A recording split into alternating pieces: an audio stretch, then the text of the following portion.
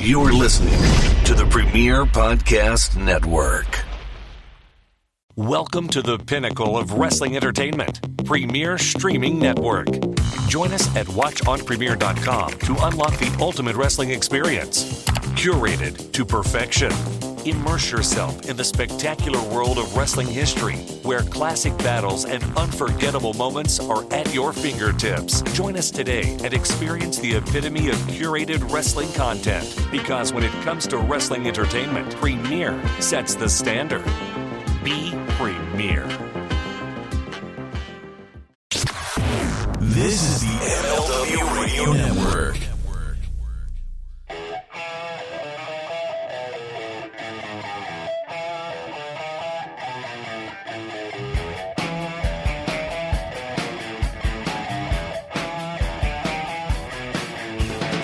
Welcome, everybody, to the Mind of the Meanie, your weekly peek into the world according to former WWE superstar and ECW original, the Blue Meanie.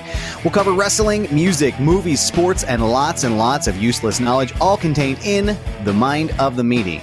I am your tour guide, but I am not Josh Chernoff. I am Adam Bernard, and he is the Blue Meanie. Meanie, what's on your mind? Hey, this is weird.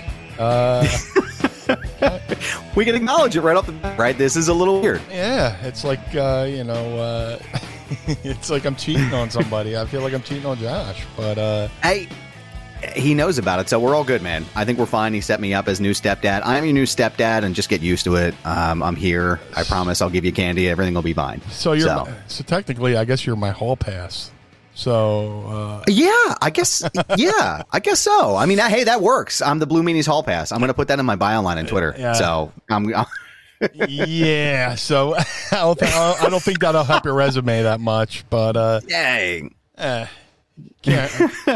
help, can't hurt. It's just like right in the middle of the road, just like flatlined.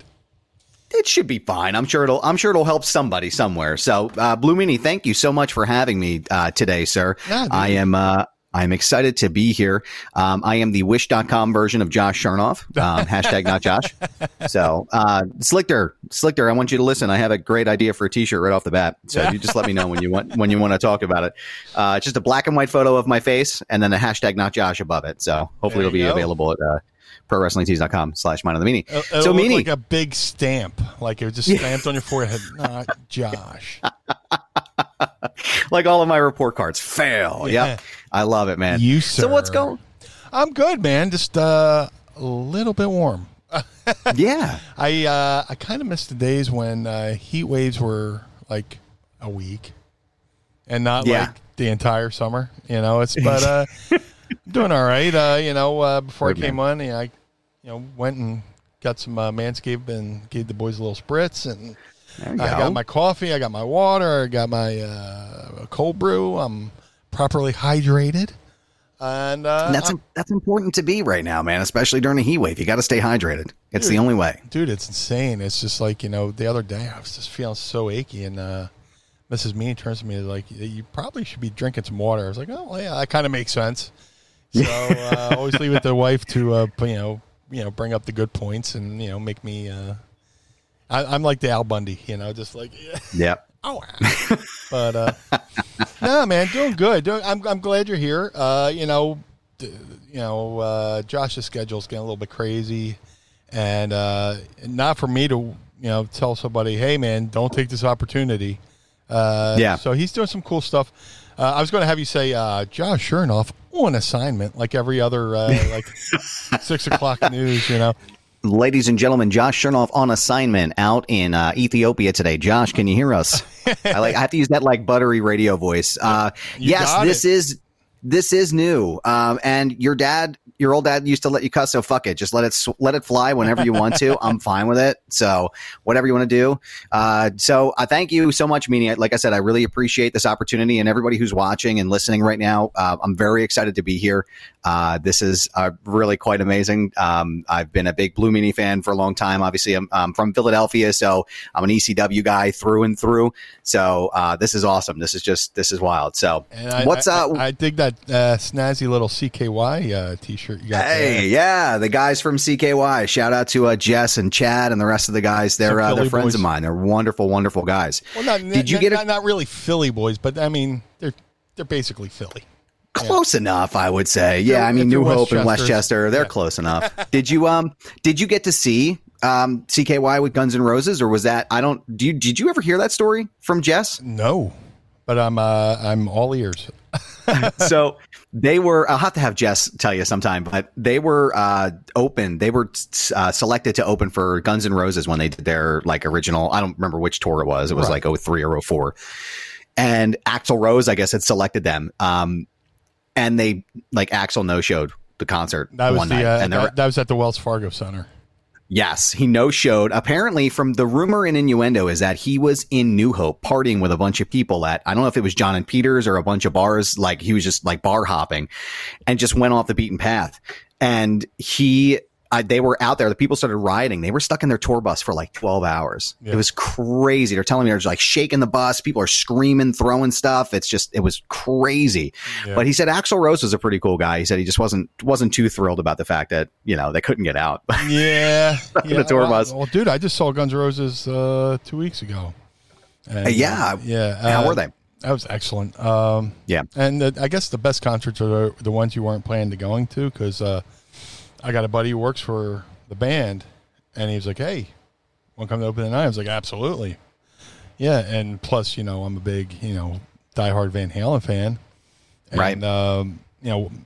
Eddie's Son's opened up with Mammoth WVH, and that album is amazing. I can't praise it enough. It's a really good rock record, and it's there's certain bands that go into rotation. There's a lot of new bands I'm not really, really, really into, but there's certain bands, if they come around or if they're putting out an album, I'll be there to buy it. It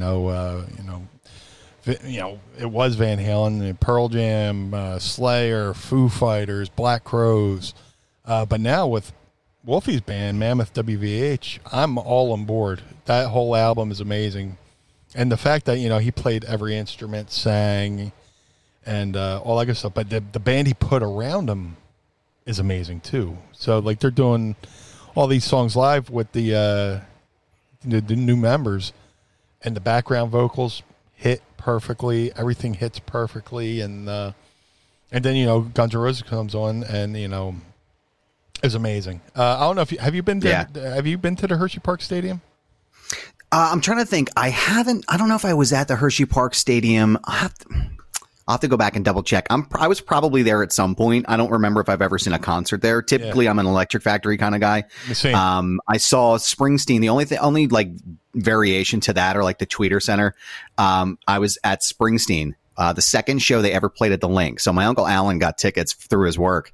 Nice. And so it was me and my family and my Uncle Al and my Aunt Debbie. And Uncle Al's just standing there. We're at their, they have a deli in Philly called Josie's, her family.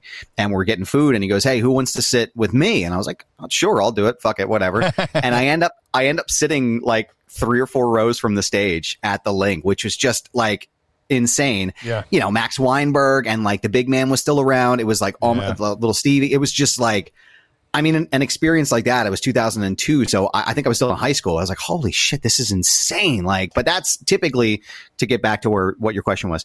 Typically, I'm an Electric Factory guy. Oh, I'm totally an Electric Factory guy. But this was my first time at Hershey Park Stadium. I had wrestled at the arena, but I've never been to the stadium, and it was really cool. Just to be in a stadium that stadium is such a throwback. And when we walked up to it, the closest it's like a miniature version of the LA Coliseum. Kind of that wide open stadium. You could just definitely tell it's from another era. And one of the cool thing is, me and you are diehard Eagles fans. Go Birds. Go Birds. But always and forever. Yeah, I went to see the Eagles and play the Rams in L.A. at the game Carson tore his knee. Oh, wow. But we were in, dude, not only did I want to go just to see the Eagles in California, I wanted to say I saw a game at the LA Coliseum.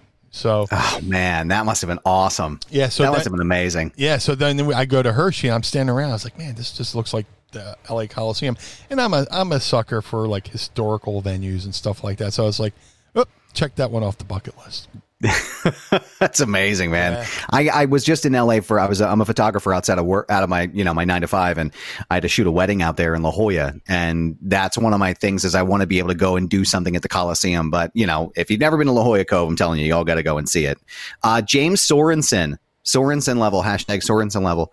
My favorite bands. So I'm actually, I'm a hip hop guy. So I love Run the Jewels. Nice. I love Wu-Tang Clan, like a lot of the classic stuff. Big Pun is one of my favorite rappers of all time. Obviously, the homies, CKY is one of my favorite bands. If you've never listened to Carver City before, you absolutely should just stop after you listen to the show, obviously, and go listen to that record. I was around when they did a lot of the recording of that album, and it's really special. Yeah. I love the Foo Fighters. I've seen them a handful of times. Obviously Springsteen. I'm a big Beatles guy. So I pretty much like anything except for I'm not real big on country music, and I'm not big on EDM. The pounding. It's like the pounding dance music, like when you're at a club. I it's like just to not move my it, thing. move it. I like to move it, move it, move it. Nah, I'm good, man. I'm good with all of that shit. Leave it at the fucking club where it belongs. But Travis, you should definitely go and see Springsteen when he comes back around. I think they're touring again. Unfortunately, you're going to miss a little bit of that magic now that the big man's gone. But it's still, I think Clarence's son is playing with them now, right? He does the sax on the live shows. I'm 90% sure of that. That's kind of like Jason Bonham when he fills in for Zeppelin here and there. Just John Bonham's son. So yeah, it's I was going to say about him. That's perfect. And when we were talking about Wolfgang, I heard his record on I think it was on what Sirius channel was that? It wasn't Turbo, but maybe it was another one. And it was MMR. I was in Philadelphia and I was listening on MMR, and I was like, holy shit, this kid is good. I think people tend to shit on those guys a lot, like the kids of the musicians, because, it's Eddie's kid and, this, that, and the other. It's he stands on his own, man. I thought it was fucking incredible. Well, if you ever followed him on Twitter, he's definitely his own man, because Wolfie can cut a promo. Yes, he can. Yes, he can. The other night, well, you're like, people shit on the kids of rock stars, and somebody was saying something about him, being his, using his last name to his advantage, and he's like, you know what? Hey, my last name might have opened the door, but it's my hard work that got me through the door. Guns N' Roses can let me go anytime, but it's up to me to stay on, work hard and stay on this tour. And then he finished it off with telling the guy to eat his entire ass. Which, I giggled like an infant who found his dick for the first time. It was amazing. I read that and I laughed so hard to the point where the next day I found myself erupting in laughter at giggling at the most inopportune times where people are like, what's so funny? I was like, you won't understand. That is incredible. Yeah, but Wolfie, man, he and the cool thing is he's not doing, he's his own man, and yeah. The closest thing to it is, the band's called Mammoth WVH, which Mammoth was the original name for Van Halen before they changed their name. That's awesome. They were Mammoth, and for a short period of time they called themselves Genesis, and then they went to a music store and they're like, oh, there's another Genesis, and then it was David Lee Roth who was just like, look, dude, you got the coolest last name ever, Van Halen. Yeah. Yeah, that sounds, it just sounds badass, or right as it rolls off your tongue. Why would you be anything else? Yeah. So, but, Wolfie's amazing. He's got amazing musicians. You said you're a big hip-hop guy, which reminds me, and you said Big Pun. I met Big Pun at, WrestleMania 15. Shut the fuck up. Are you serious? Yeah, he was at... Oh, that's right. He was at WrestleMania. They show him in the crowd with his big chain. What was he like? That's amazing. He was there with all his kids. And he was the most relaxed, most chill dude. Just, this is like right in the infancy of like cell phones and stuff like that. And, you know, I don't know if it was during the course of WrestleMania or maybe after WrestleMania. And I went to one of the locker rooms. I came out of the locker room. He's there. And I went over, hey, man, how you doing? Hey, Blue Meanie.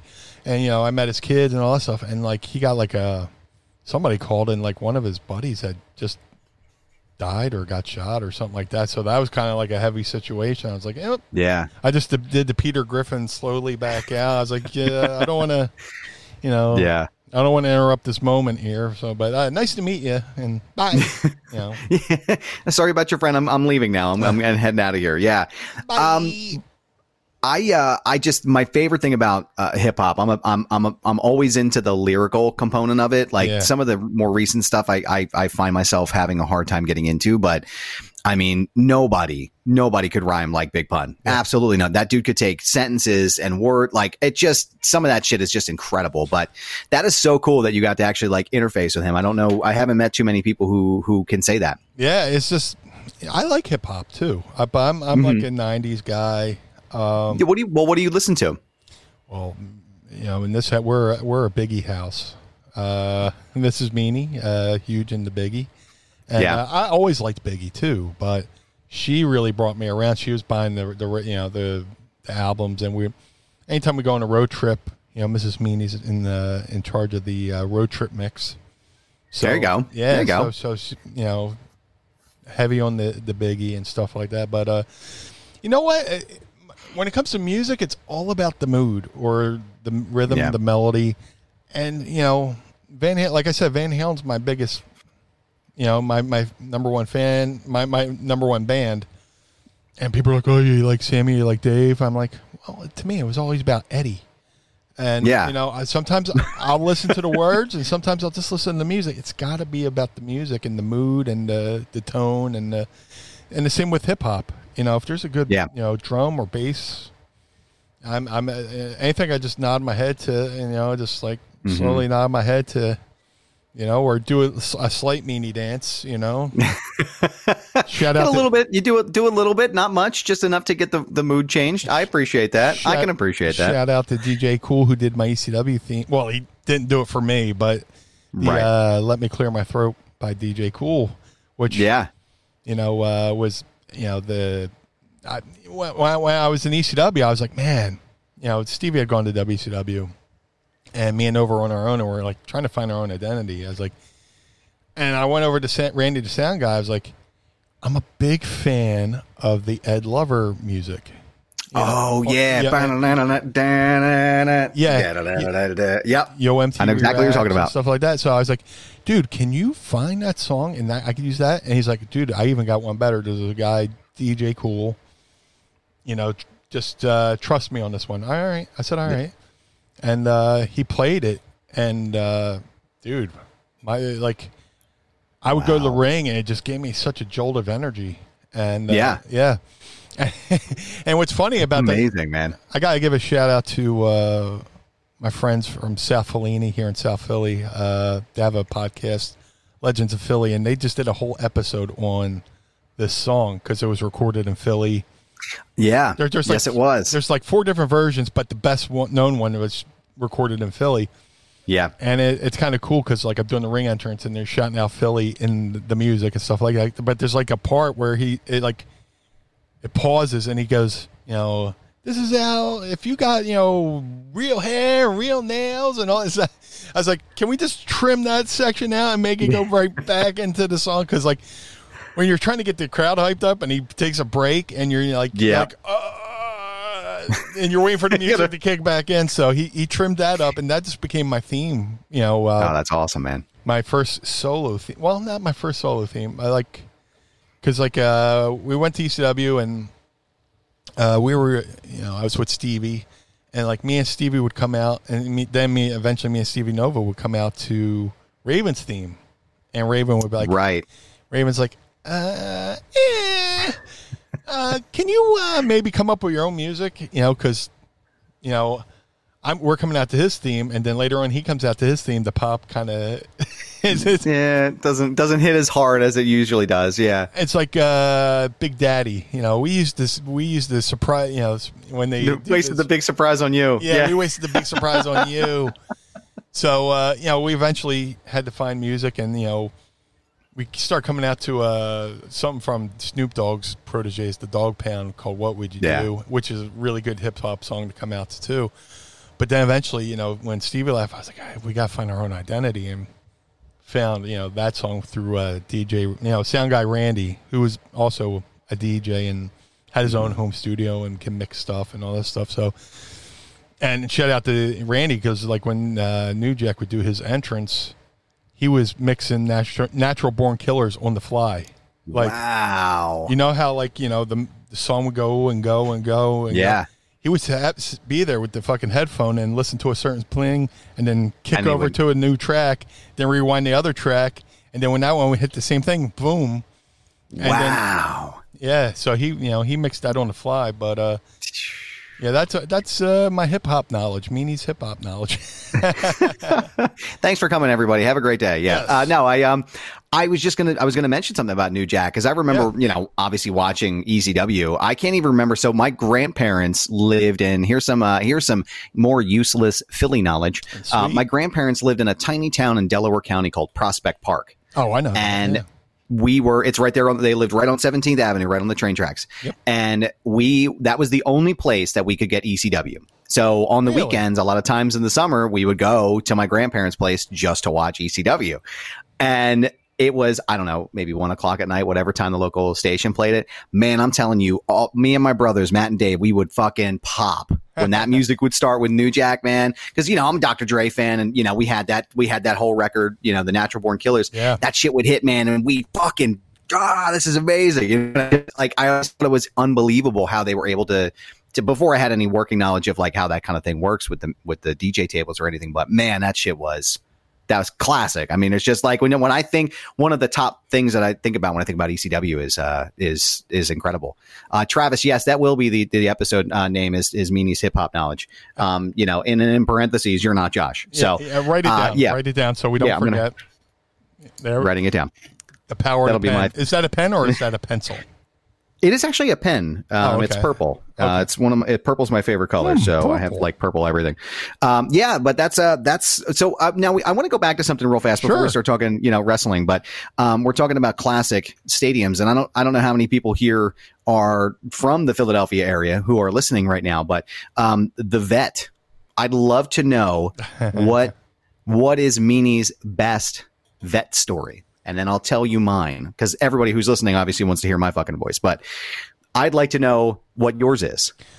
Well, the Vet is still beloved here in Philadelphia, even though it was a complete dump. My story about Veterans Stadium, a.k.a. the Vet, might not be as entertaining. But, it'd be definitely interesting. And then my first time at a National Wrestling Alliance show, NWA Crockett era show, was Great American Bash 86 at the Vet. So, wow. The first time I got to see an actual real life NWA show, I'd seen AWA up until that point, but I'd never been to an actual NWA Crockett promotion show. And that was at Vet Stadium. And the main event, which you could find on Daily Motion or YouTube, Ric Flair versus Road Warrior Hawk. And then we also had night one of Magnum TA versus Nikita Koloff, best of 7 series for the U.S. title. Wow. Because, Magnum got stripped of the belt or something like that, so they did the best of 7 series. Philly was night number 1. Met Tony Schiavone that night. Wow, that's cool. I got a photo somewhere. Not with him, but of him. Yeah. And it's pretty cool. There's a wrestling magazine out there somewhere, Wrestling All-Stars, something.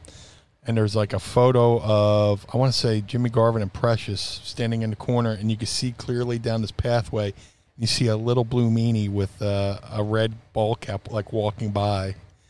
And and it's a red Road Warriors ball cap that I bought at the AWA show like a month before that or something like that. But that's amazing. As far as Vet Stadium, that was my first time at the Vet.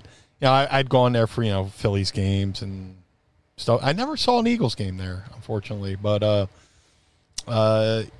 it's my story at the Vet is very mundane compared to what I'm sure the folklore that's come out of that stadium. I was just going to say that, and A-Bell's 8. Yes, the Vet was our dump for sure. Yes. If you've never been to the Vet, the best way that I can give you an experience, like there's two parts of this, right? Like go into a bowling alley and smell the bathroom. That's pretty much what it smelled like everywhere, right? But they used to have these big, I don't know if you probably remember this. They had these big troughs that you would just like piss in for, like it was just these gigantic. Oh yeah. Fucking concrete troughs. It was the most disgusting thing in the entire world. It was horrific. And you're like, what the fuck do I do now? Or people just used to sink. Yeah, they would. Yeah. Or if you were up in the 700 level, they would just piss in the stands. But the 700 level at Vet Stadium was the third stage of hell. It absolutely was. Yeah. Like without question, that place was an experience in and of itself. Yeah. But Meanie, my story actually involves J.D. Drew. Do you recall that name? He was the baseball player who refused to come to Philly. I think he went to Boston. He went to St. Louis. Oh, okay. It's the same colorish scheme. Yeah, same color palette. Absolutely. He told Philly, "Don't draft me. I'm not coming." Mm-hmm. And the Philly had it was in line to draft him, straight up. And he's like, "Don't draft me." And so Philly obviously holds a grudge about everything. We booed Santa Claus, but rightfully so. That prick was something else that day. So I was at the first game that J.D. Drew ever played in Philadelphia. We just so happened again. My dad took us. It was me and my brothers. Nice. I think we were sitting like 500 or 600 level, but we were sitting facing, I want to say, on the first baseline there, like right all the way in the back, like all the way up and in the back. Yeah. And the shit just started getting crazy, like right away. Yeah. And all of a sudden they started throwing stuff. Like, I don't know if it was beer bottles at first or just trash, general trash. Yeah. So they're looking up and they're like, "Hey guys, knock it the hell off." And then all of a sudden this cardboard sign comes down into the stadium and right into the outfield. And then next thing you know, people are like, "Whoa, whoa, whoa, whoa." And you see these little tiny, like bespeckled things flying into the stadium while they're playing. And it's D batteries. Oh yeah. And the guys ran out of the field. The guy, whoever the announcer is over there, it's not Callis, but whoever does like the announcing of the players came overboard and he was like, "This needs." I know who you're talking about. I can't recall his name off the top of my head. But he's been there probably since the beginning of time. Philadelphia Phillies. Yeah, Mickey Morandini. Yeah. I can literally hear that in my sleep. Yeah. So he went over and he went over on the crowd and he was just like, "Listen, you guys got to cut the shit, or the Phillies are going to forfeit the game and the Cardinals are going to win." And the place went fucking ballistic. Like, you thought it was bad before. I'm probably, I don't know, maybe like 14. And my dad's like, "Listen, we got to get the fuck out of here right now." And we left. He was afraid like somebody was going to get killed. But that was you could almost feel it. I think that was like the weirdest thing for me, is like feeling that energy inside of the stadium when something goes crazy. Dan Baker is his name. Thank you very much. A-Bales 8. I appreciate you looking that up. I'm Dan Baker. It was crazy scary. So that is my vet story. But I mean, you could walk up the street and talk to anybody in Philly and have a vet story if they don't tell you to fuck off. Well, my favorite, you've heard all the stories, but and somebody just put this up on YouTube, which is amazing. Everybody knows they blew up the Vet. And I went down to watch. But Channel 6 had a live feed, ladies and gentlemen, and they were doing all the reports and stuff. And they had Bull, what's his name? Bull's Barbecue. Greg Luzinski was there. Oh, okay. Fanatic was there, and they were going to hit the plunger. So they hit the plunger, and the Vet Stadium's coming down. Poo, poo, poo, poo. As it comes down, clear as day. You hear somebody on Channel 6 News go, "Fuck yeah!" No delay, no dump. Nothing. Nah. Nothing. Nah. Just, "Fuck yeah!" The most Philly, most amazing thing. It's like you would have thought the guy was screaming directly into the mic. Wow. That's crazy, man. That is unbelievable. I love it. I love everything about that. But I'm such a sap for places like the Vet and the Spectrum. Oh man, the Spectrum! Holy shit, man! I got a couple bricks from the Spectrum. Did you really? Yeah. Oh, I'm jealous, man. I love that. That my Uncle Rick was like my favorite person in the entire world, and he used to take us to the Flyers games. He had season tickets every year from the time, like I think the time I was born up until like the late '90s. Yeah. And we would go. He would take us. One of us, it was me and my brothers and a bunch of cousins and stuff, and he would rotate us out. And those are some of my like absolute favorite memories for me and a kid. Talk about and that's why a lot of Philly teams. And ECW, for that matter, people go, oh, the ECW crowd. Well, the ECW crowd was the same people who were going to the Vet and going to the Spectrum.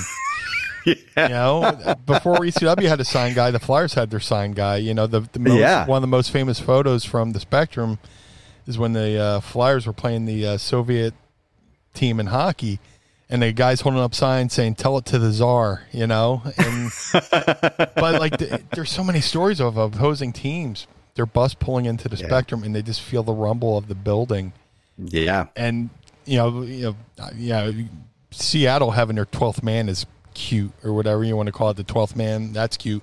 You never been in the Philadelphia Spectrum during a hot Flyers rivalry game. The best thing about that Russian game is this. And we'll move on, but sorry for all the Philly talk, friends. No. But I mean, the Eagles, Flyers, it's just as much ECW as anything. But the only time the NHL around the world cheered for Philadelphia, the Broad Street Bullies, is when they played Russia, right?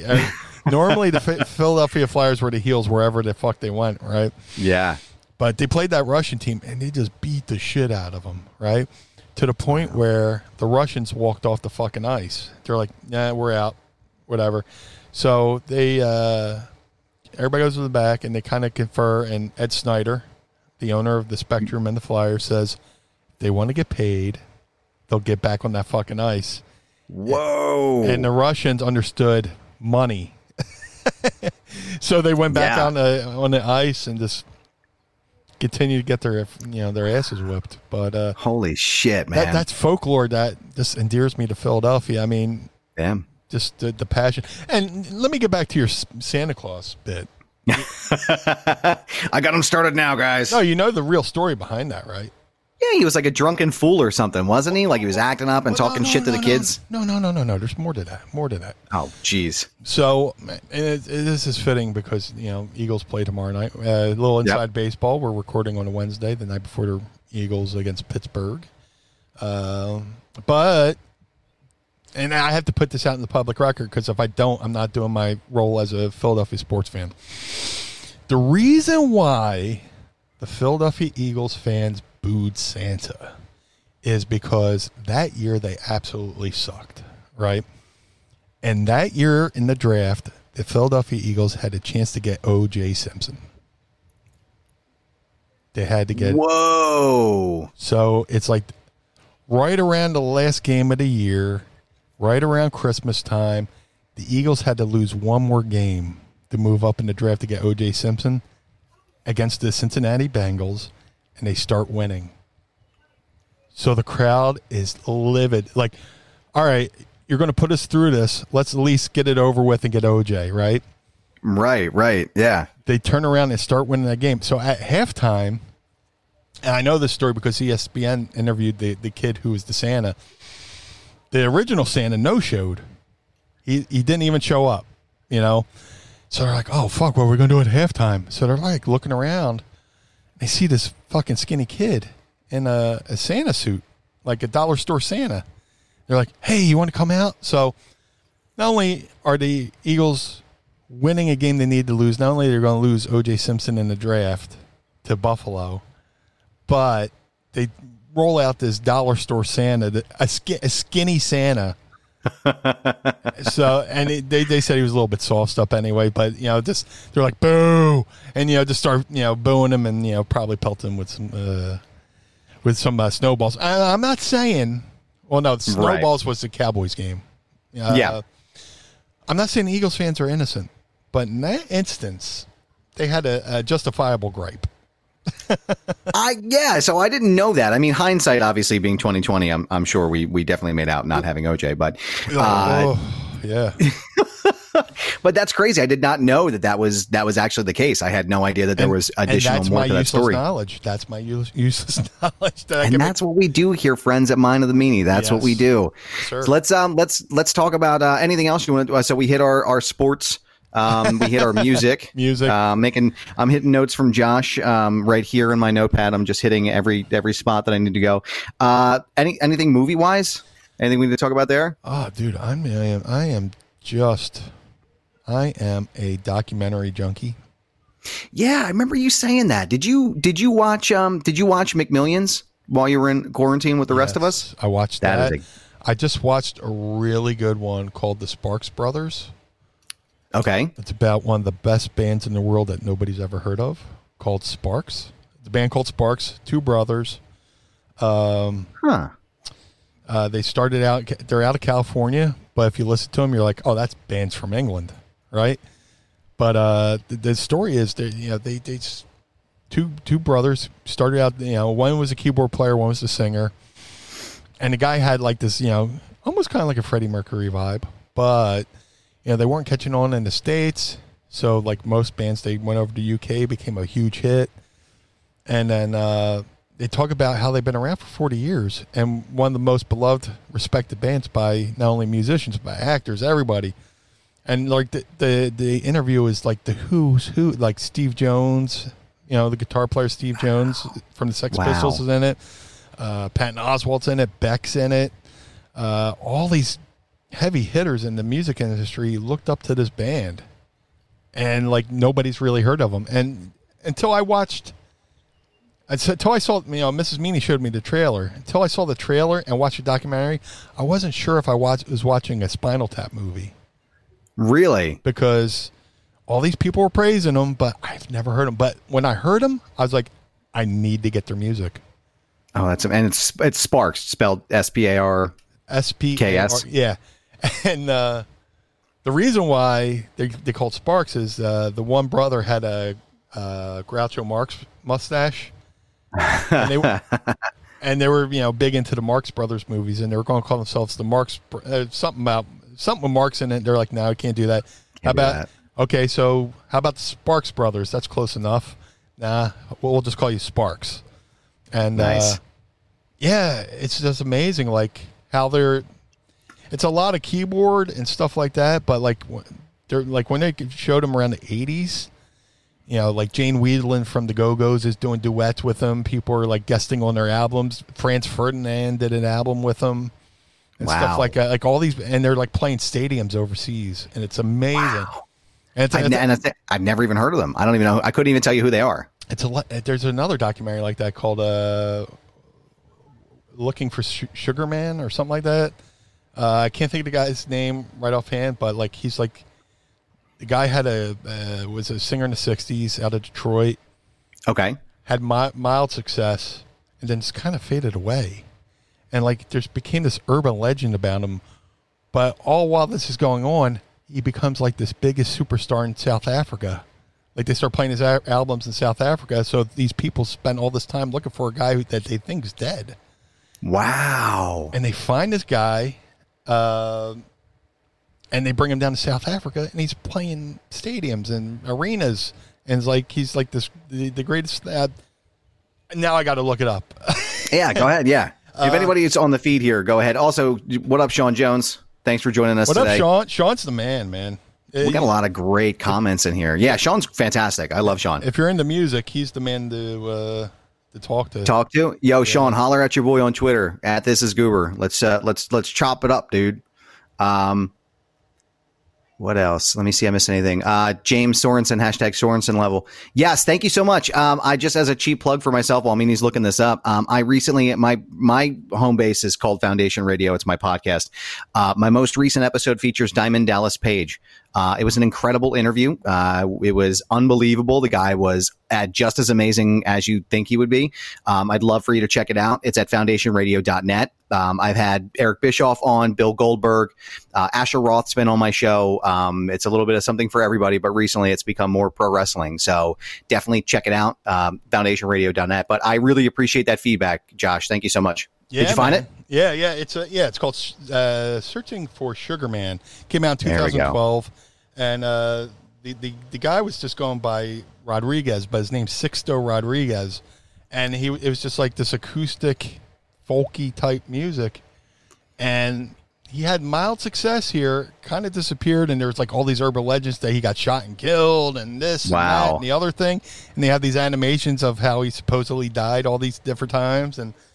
But, there's this record company in South Africa, and they're playing his music over and over, and they search him out. And when they reach out to him, he's like, in wrestling we would go, is this a rib? They're like, no, trust me. And they show him flying over there, and the people just go apeshit for him. It's amazing. It's like one of those. It's like a feel good moment, where this guy thought all these years, this guy thought he was like a failure, not knowing on another side of the world he's being worshipped like a god.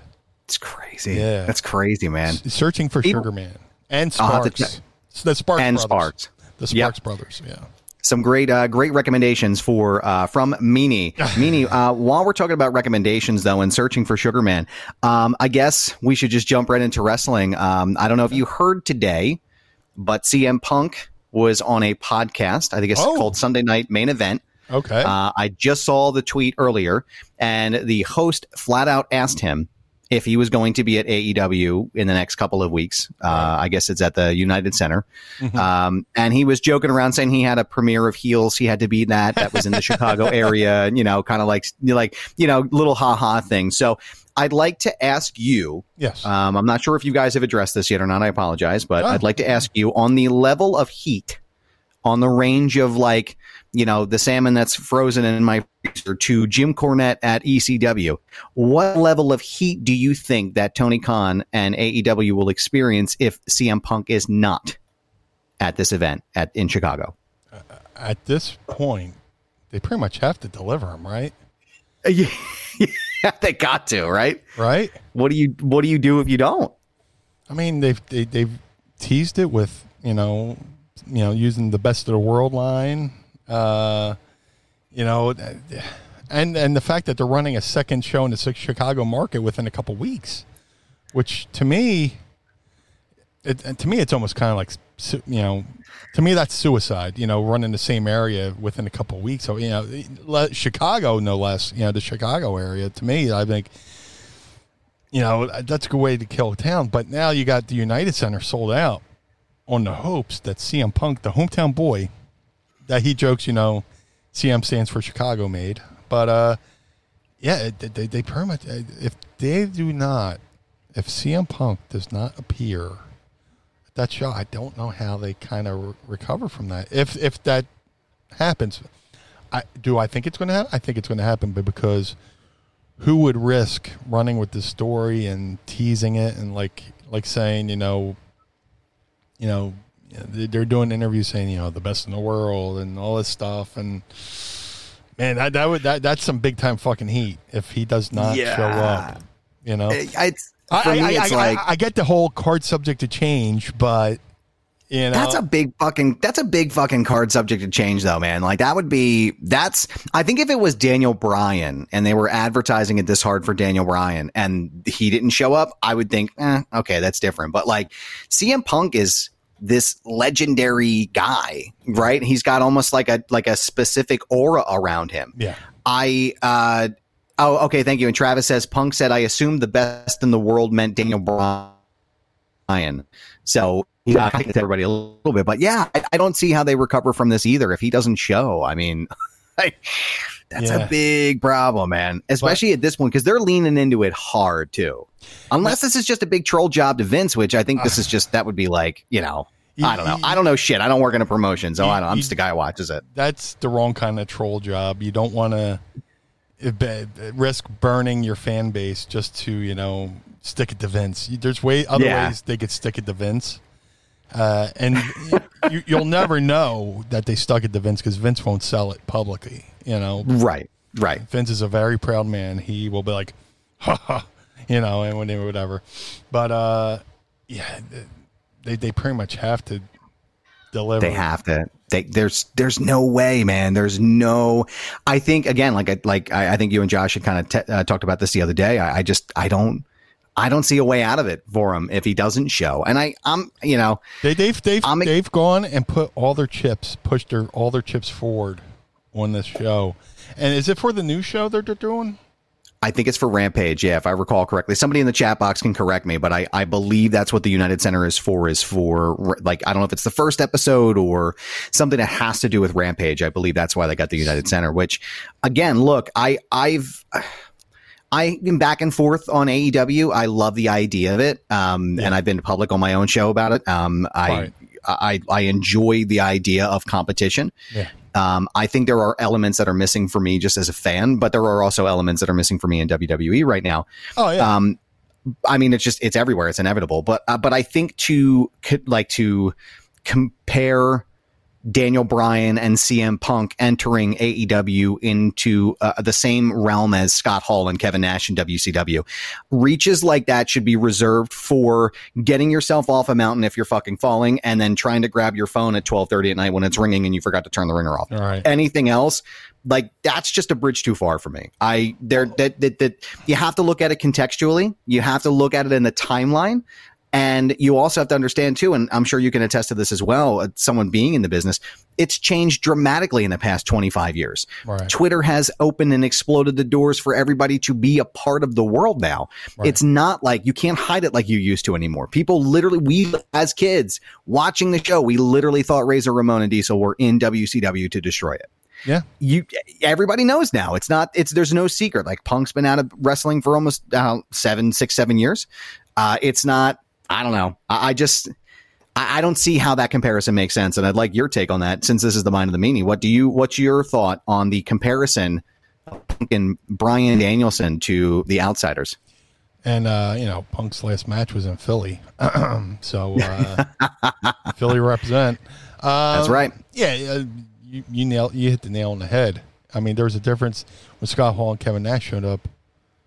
People thought Razor Ramon and Diesel were showing up so much that even the boys in the locker room at WCW weren't sure, so much that there was actually lawsuits where WWE sued WCW where they forced WCW to come out and say, do you work for WWE? And at the Great American Bash that year, they're like, no, we don't work there, okay?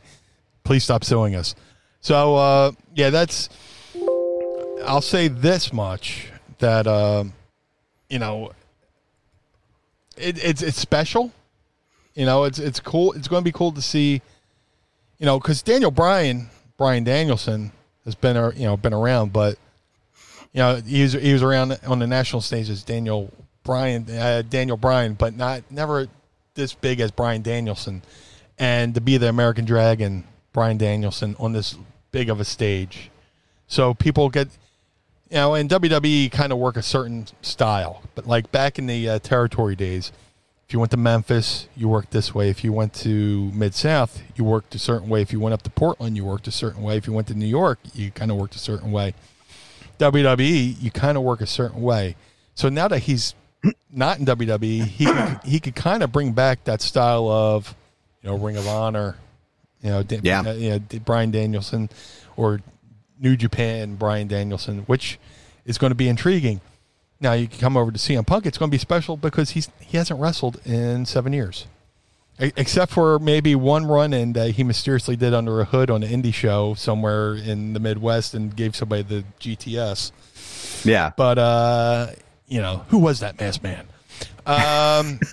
We don't know. Who could this be? But officially, CM Punk has not been on a show since Royal Rumble here in Philly. So yeah, and he's been on TV. He did the after show on Fox, but that's way different, Yeah, that's not actually like in ring competition. Yeah, and you could do so much fantasy booking. Big time. The moment Cult of Personality hits, The announcer, man. Can I put this out into the wrestling? My friend, this is your show. This is my show.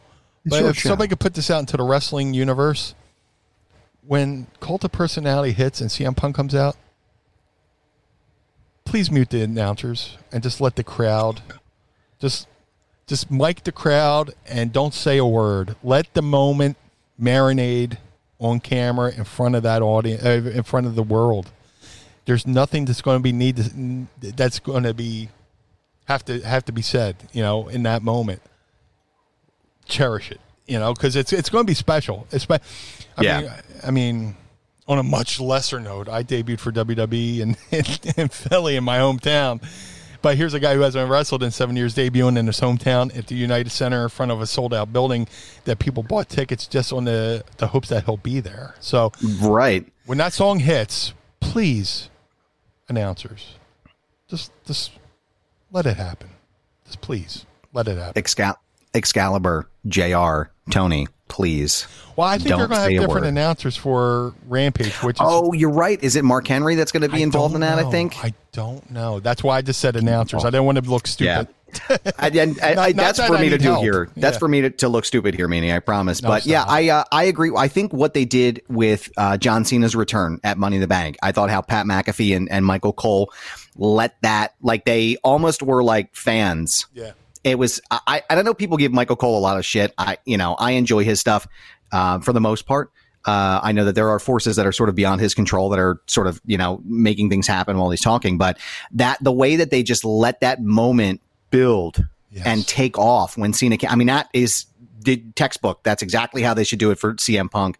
I don't think they're going to get a pop like they will for CM Punk with Daniel Bryan. I don't think they'll get it with Bray Wyatt if that's where he ends up landing with AEW.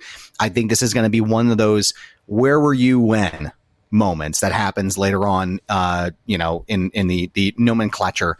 Speaking of where were you when moments, I would love to know how crazy, since I mentioned it a minute ago before we started talking about this, when Cornette did show up in ECW. Did the place almost fucking burn down? Was it Lawler that got more heat than Cornette? Like, what was happening in the stands when that happened? Dude. Because that, to me, watching it on TV was like, holy shit, Jim Cornette is here. Yeah. Like, because we're watching it as fans. You're watching WWF and you're watching ECW and, Jerry Lawler's talking all this shit. And then the lights go down and fucking Cornette pops up and you're like, what the fuck? So what was that like? It was the culmination of so many different things because, Wade Keller from The Torch called me the Forrest Gump of pro wrestling because I got to be at so many cool different things. Like, we just passed the anniversary of Jericho debuting in Chicago. And, I tweeted out that, I was watching that live in the building, and the building shook. Wow. You feel it. You feel the pity patter on the bottoms, on the soles of your feet, because the building's just rumbling and alive with energy. Yeah. Yeah. So with the Cornette thing, the month prior, Jerry Lawler had done the lights out, lights on Jerry Lawler, right? And then something happened. And then the following month, it was lights off, lights on again with Lawler, and then lights off, lights on again. And there's Cornette, and the crowd just went absolutely apeshit. And the cool thing is that, like, I got to witness the whole act of Cornette walking into the building, both him and Lawler walking into the building moments before they're supposed to just run out to the ring. Like, they weren't hanging in the locker room before. Just oh wow, they just walked in from the outside, went to the gorilla position. Their cue came up. Somebody walked them to the ring. They got in the ring and did what they had to do. So wow, it was amazing. Wow. There was a quick, hey Meanie, hey Jim, hey Jerry, hey Meanie. There's a quick one of those, as they're leaving the building because right. Get the fuck out of there. Yeah, get the fuck out of Dodge. But that is crazy, and that's what I love about the wrestling business. Just moments like that, dude. I swear to God, I know it will never happen, but it should. Imagine if Cornette showed up in AEW. Oh my God! With I was just FTR. gonna say that, man. With FTR, Oh my God, dude. I would love to see Cornette show up in AEW because I know they've been kind of like, ribbing him a little bit on air, with, not what's the guy's name. They powerbombed him. Somebody in the chat has been, you guys are fucking amazing, by the way. You are literally helping me keep this show. The pod squad, y'all are just fucking amazing. So I just want to say thank you for this. I feel like Cornette, that would be another huge pop because I still feel like he's got equity as a character and as a personality. I think if there were to something like that would happen, but there's real life heat. Yes, that's the difference. And in the wrestling business, we say heat puts meat in the seats. Yeah. It doesn't matter if you hate each other in real life. It doesn't matter if you have a Twitter war.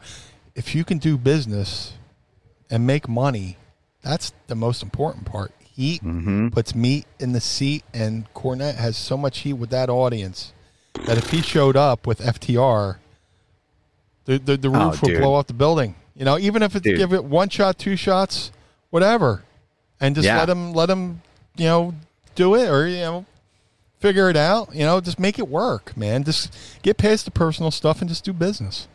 Fuck it, man. Do the ECW. Shut the lights off, turn it back on. Like, get it, just make a big pop. But I don't know. I love those moments in like wrestling history that just sort of like appear. That Cornette Lawler stuff was just absolutely incredible. Yeah. Sean Jones actually corrected me, or to help us out here rather. Rampage is going to be commentated by Mark Henry, Taz, Chris Jericho, and Excalibur. Travis, I'm going to agree with you on this one. I'm going to give you the high five. 4 guys is absolutely too many on commentary. Yeah. 2 max. Yeah. 2 max here. I would say if you want to go back old school, do it Taz and JR. I don't really know how I feel about Excalibur. I'm not a huge fan, at least from what I've heard. I'd rather just hear Tony and JR. That's just me. I'm sure he's a great guy. Look, I'm not shitting on anybody. I'm not sure how I feel about it, but 4 guys is absolutely too many for me. Absolutely. What do you think? Oh, it's way too many. It reminds me of I forget what the movie was. I think it was the Naked Gun movie where they're at the baseball game and they go up to the booth and it's like they go down the list of announcers and it's like 12 people there and it ends with I don't want to say Dr. Ruth. It was just. It was one of those personal help. It's like this most ridiculous line of announcers, ladies and gentlemen, the announcers in the booth, and da da da da da da da da, and it keeps going and going and going and going. That's eventually, how it's going to be, But that's way too many. It's, I mean, three people trying to get a word in is hard enough. Yeah. But a fourth. Unless is it like a 2-hour show and then maybe they do 2 and 2, 2 for first hour, 2 for the second. It's possible. Maybe they're swapping out. Because didn't they do that for Raw where they had the announcers for the first hour, and then when they went to the war zone, after. Yeah, I think so. I think you're right. I think it was JR and Lawler for like hour 2 or maybe reverse that. But I think I recall a similar situation with that at some point during that era. So a couple of questions here before we get into hashtag Ask Meanie. Sure. Sean Jones and Anthony Camarada both have differentiating opinions on Jim Cornette. Sean says if Cornette popped up on AEW, I would change the channel. Anthony says if Cornette showed up on AEW, he may stab someone. So I know there's a lot of feelings about Jim Cornette as an individual. Look, I get it. Jim Cornette is a very polarizing person. Personally, I like Jim. I've known Jim since the early 90s. Just as a fan, I just told a story on social media the other day. Al Snow was in the NWA World Title Tournament.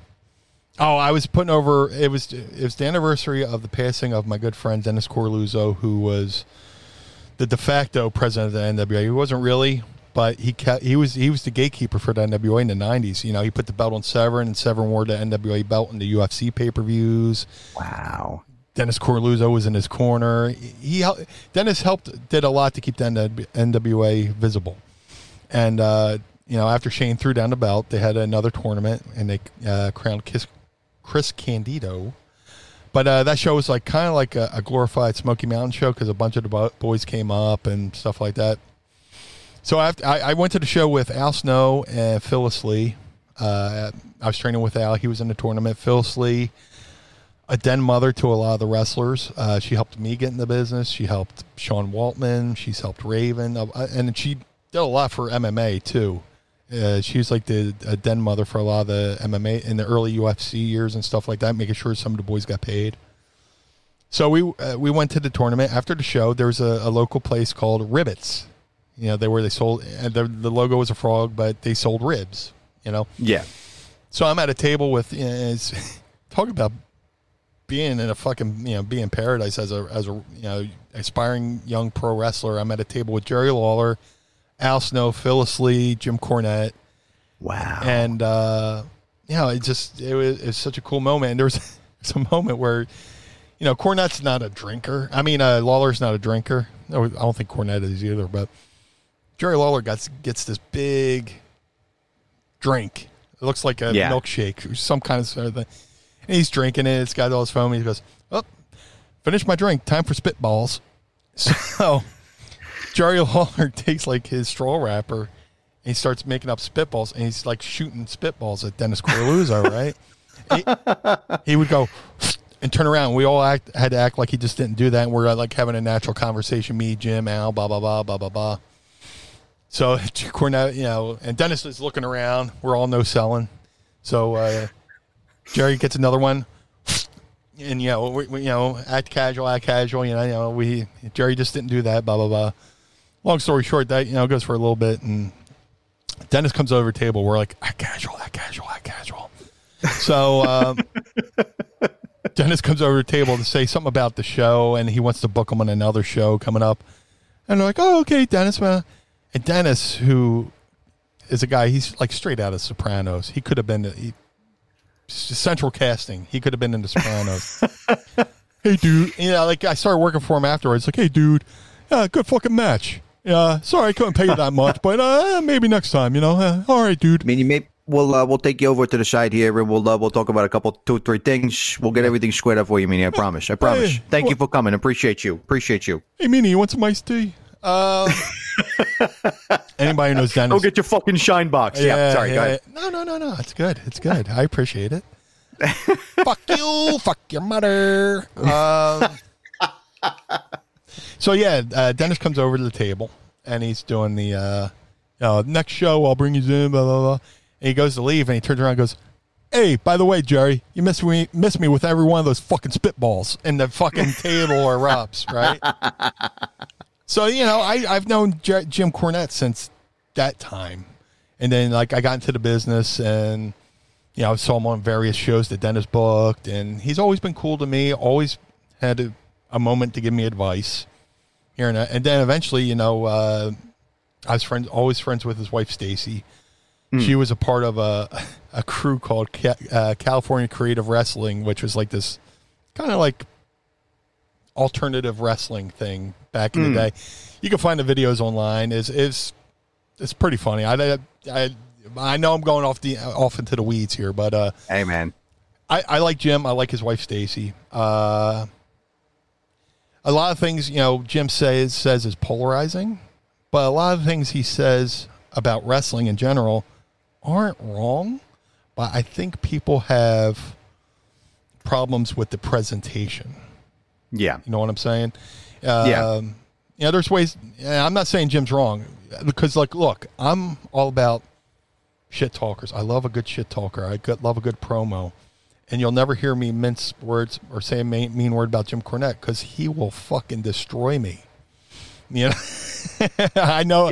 Jim Cornette, I love you. I'm not shit talking you. No. Seriously, I do like Jim. And but I love Jim. And I love Stacy. But, for whatever reason, he's polarizing. But if he showed up on AEW, heat's heat, And, heat's heat. And, people will pay money to see him get his ass kicked, But, where was I going? I think it's before we go, I got to open up my seltzer. It's a tradition. I got my... I've been putting it off, but it's my Ugly, Dr. Ugly, which is based off of Dr. Pepper. They used to be a sponsor, but They don't sponsor us anymore, but I like them so much, I still buy it. So that's fantastic. 3, 2, 1. I'm going to Sandman it. Attaboy. Go Birds. So crispy boy. Let's get into some questions here. It's a great segue into Ask Meanie. It's time to ask Meanie anything. Ask me something. Let's see. Let's go to the bottom here. I want to see how many I remember the last week's question you guys did on Ronda Rousey's. So it looks like Paul Stolzno. I hope I'm saying that right. I probably butchered it. I'm sorry, pal. If you were booking WWE right now, which 4 guys do you push and center your storylines around? Well, I'm unapologetically a big fan of Drew McIntyre. Just because he looks like he's chiseled out of fucking granite, and he's got the look. He looks like a Superman villain, Lord Zod or whatever that guy's name was, just looks like a straight up fucking Superman villain. And even though he's kind of a baby General Zod, yeah. General Zod. Okay, thank you.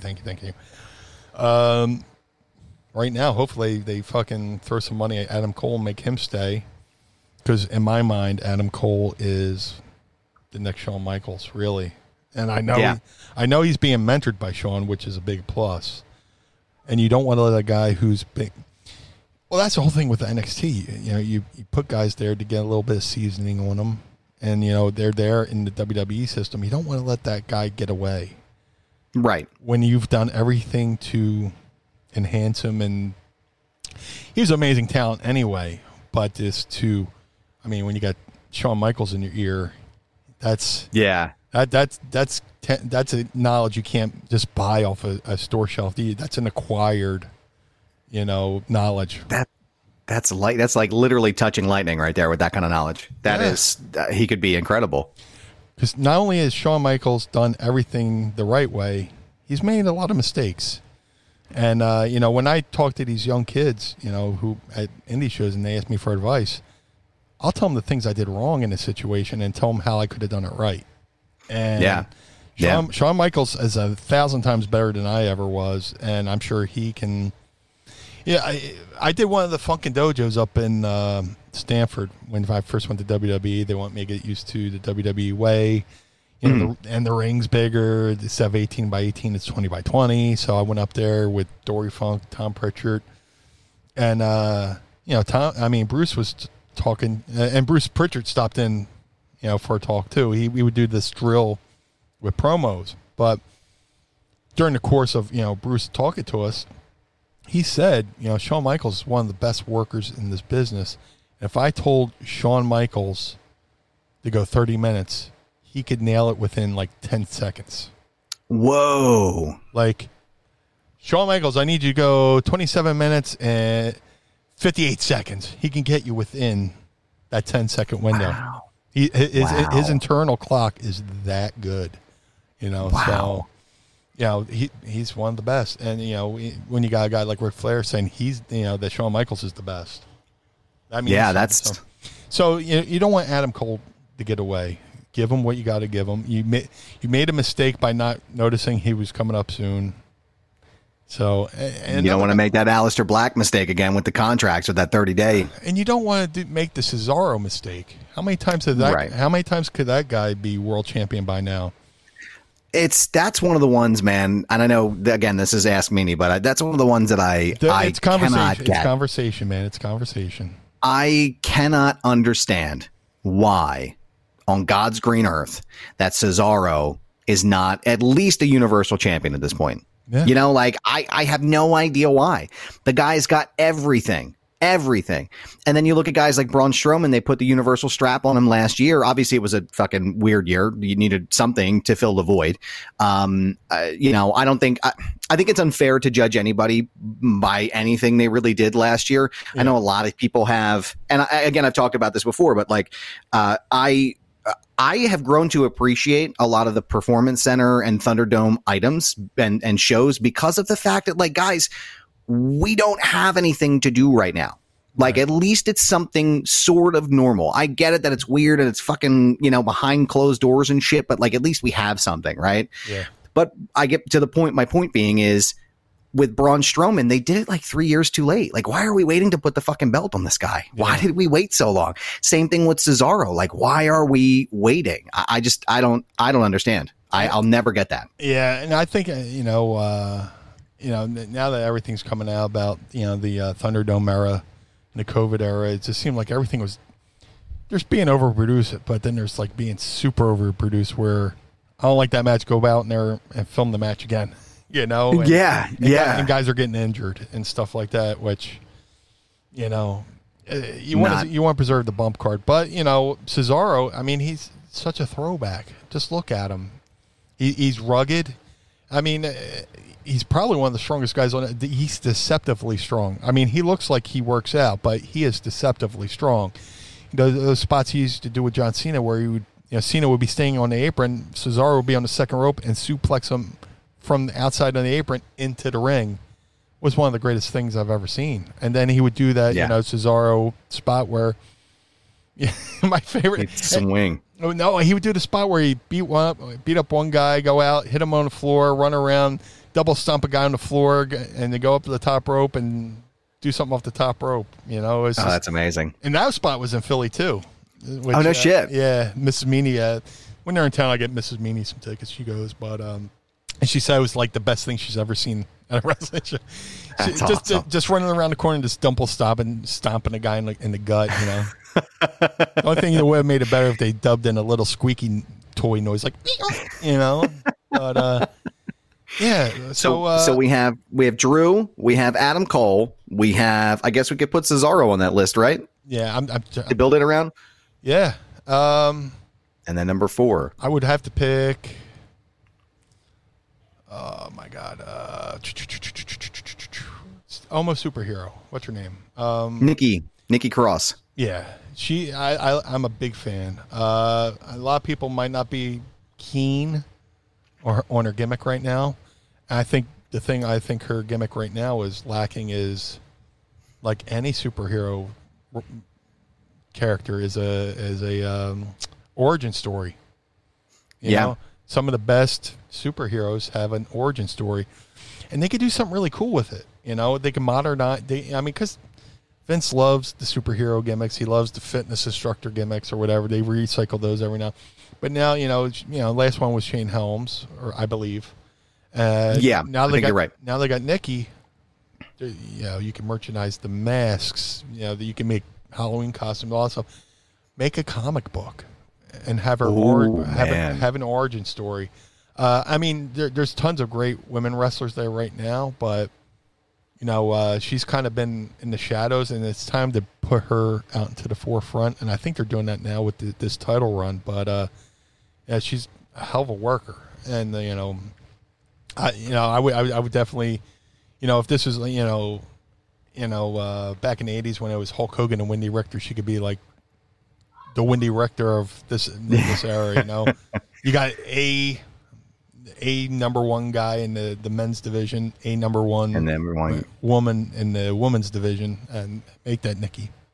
That I have to agree. I know there's been some discussion about the Nikki ASH character. I love it, and I always remind people when I talk to them, like, guys, this character isn't for us. It's for the kids. Do you know who loves Nikki ASH? My daughter. Yeah. And that's exactly who this character is for, is my daughter. Yeah. And she fucking loves it. So wrestling should be a buffet. Yeah.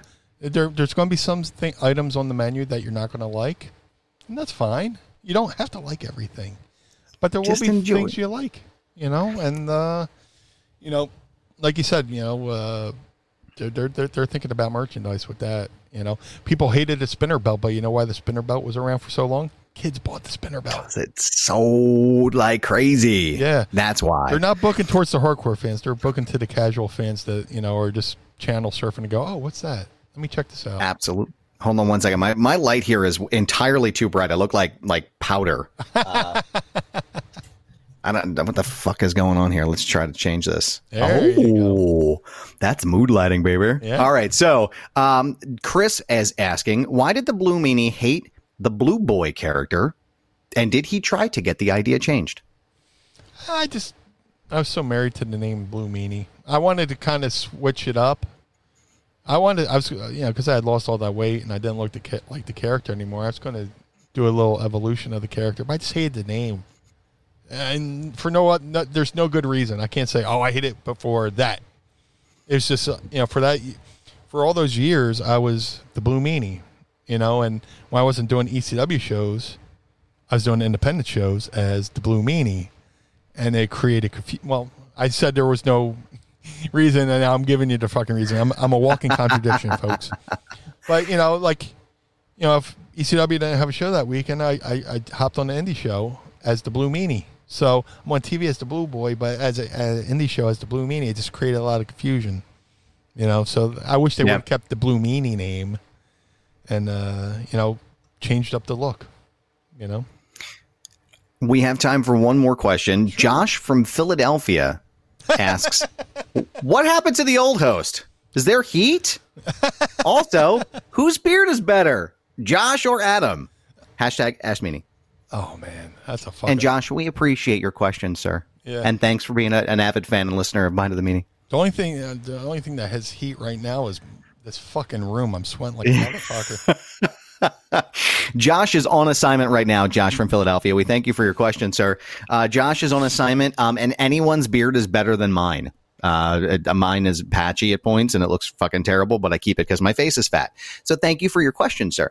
No, Josh will be back in, I guess, 3 weeks. I will be here again to join you next week as your stepdad, your stand-in tour guide with the Blue Meanie. Yes.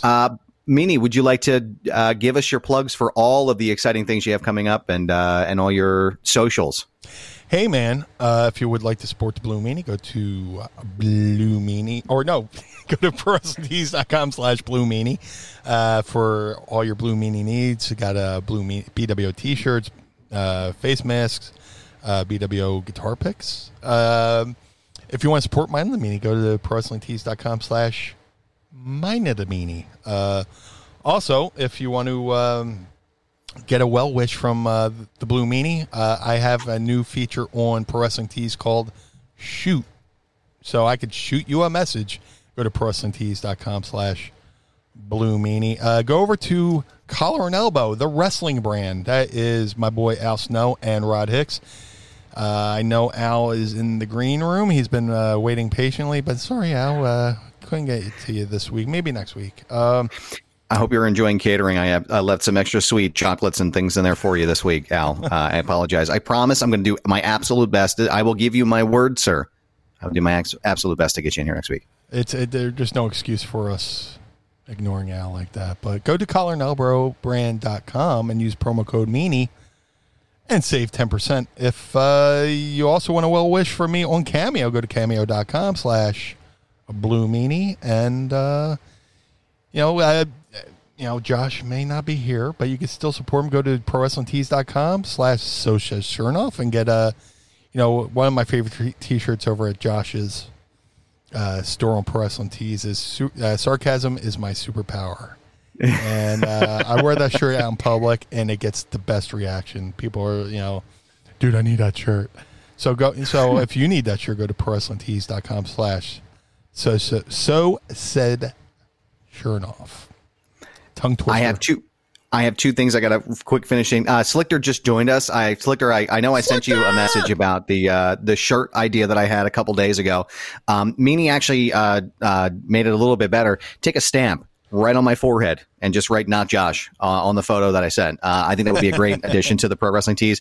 Also, I think because this is a hip hop heavy show, is it possible to make a Beastie Boys shirt with the three of us on it, like an edit of a Beastie Boys with you, me, and Josh on it? I think that would be pretty rad. Let's see what happens. And then James hashtag Sorensen level asked, did you pop from the shout out this week on 83 Weeks by Uncle Eric Bischoff? That was really cool. Thank you to Eric Bischoff for the kind words. Somebody had smartened me up that Eric had said something nice about me, but didn't say what. And they said it was like within the last 12 minutes of the show. So I went to the last 12 minutes.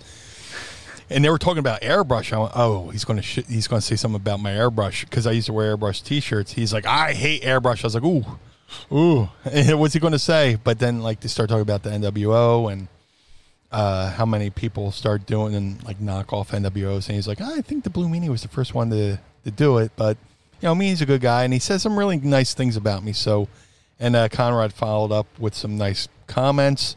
So I have to say thank you to Eric Bischoff, thank you to Conrad Thompson, because it's a lot of time there's lots of time in this business where you kind of doubt yourself sometimes. Or sometimes you could be feeling great, and then one person says something to you on Twitter and just ruins your week. So the fact that I listened to that clip. Yeah, I went to that day not expecting to hear Eric Bischoff, the head of WCW, and Conrad Thompson say nice words about me that day. Really made my day and made my week. So thank you very much to both of them. That's amazing. And Eric and Conrad have both been on. Here's my turn for my cheap plugs. Foundation Radio is my podcast. Please go follow it. It's on Apple, Spotify, Google, iHeartRadio, anywhere you get your favorite podcast. Conrad has been on the show. Eric Bischoff. My most recent interview was with Diamond Dallas Page. Also, some guy named Josh who hosts a show with the Blue Meanie was on at one point. I don't know. You'll have to look it up. I can't remember his last name off the top of my head. I want to say it's like Smirnoff or something.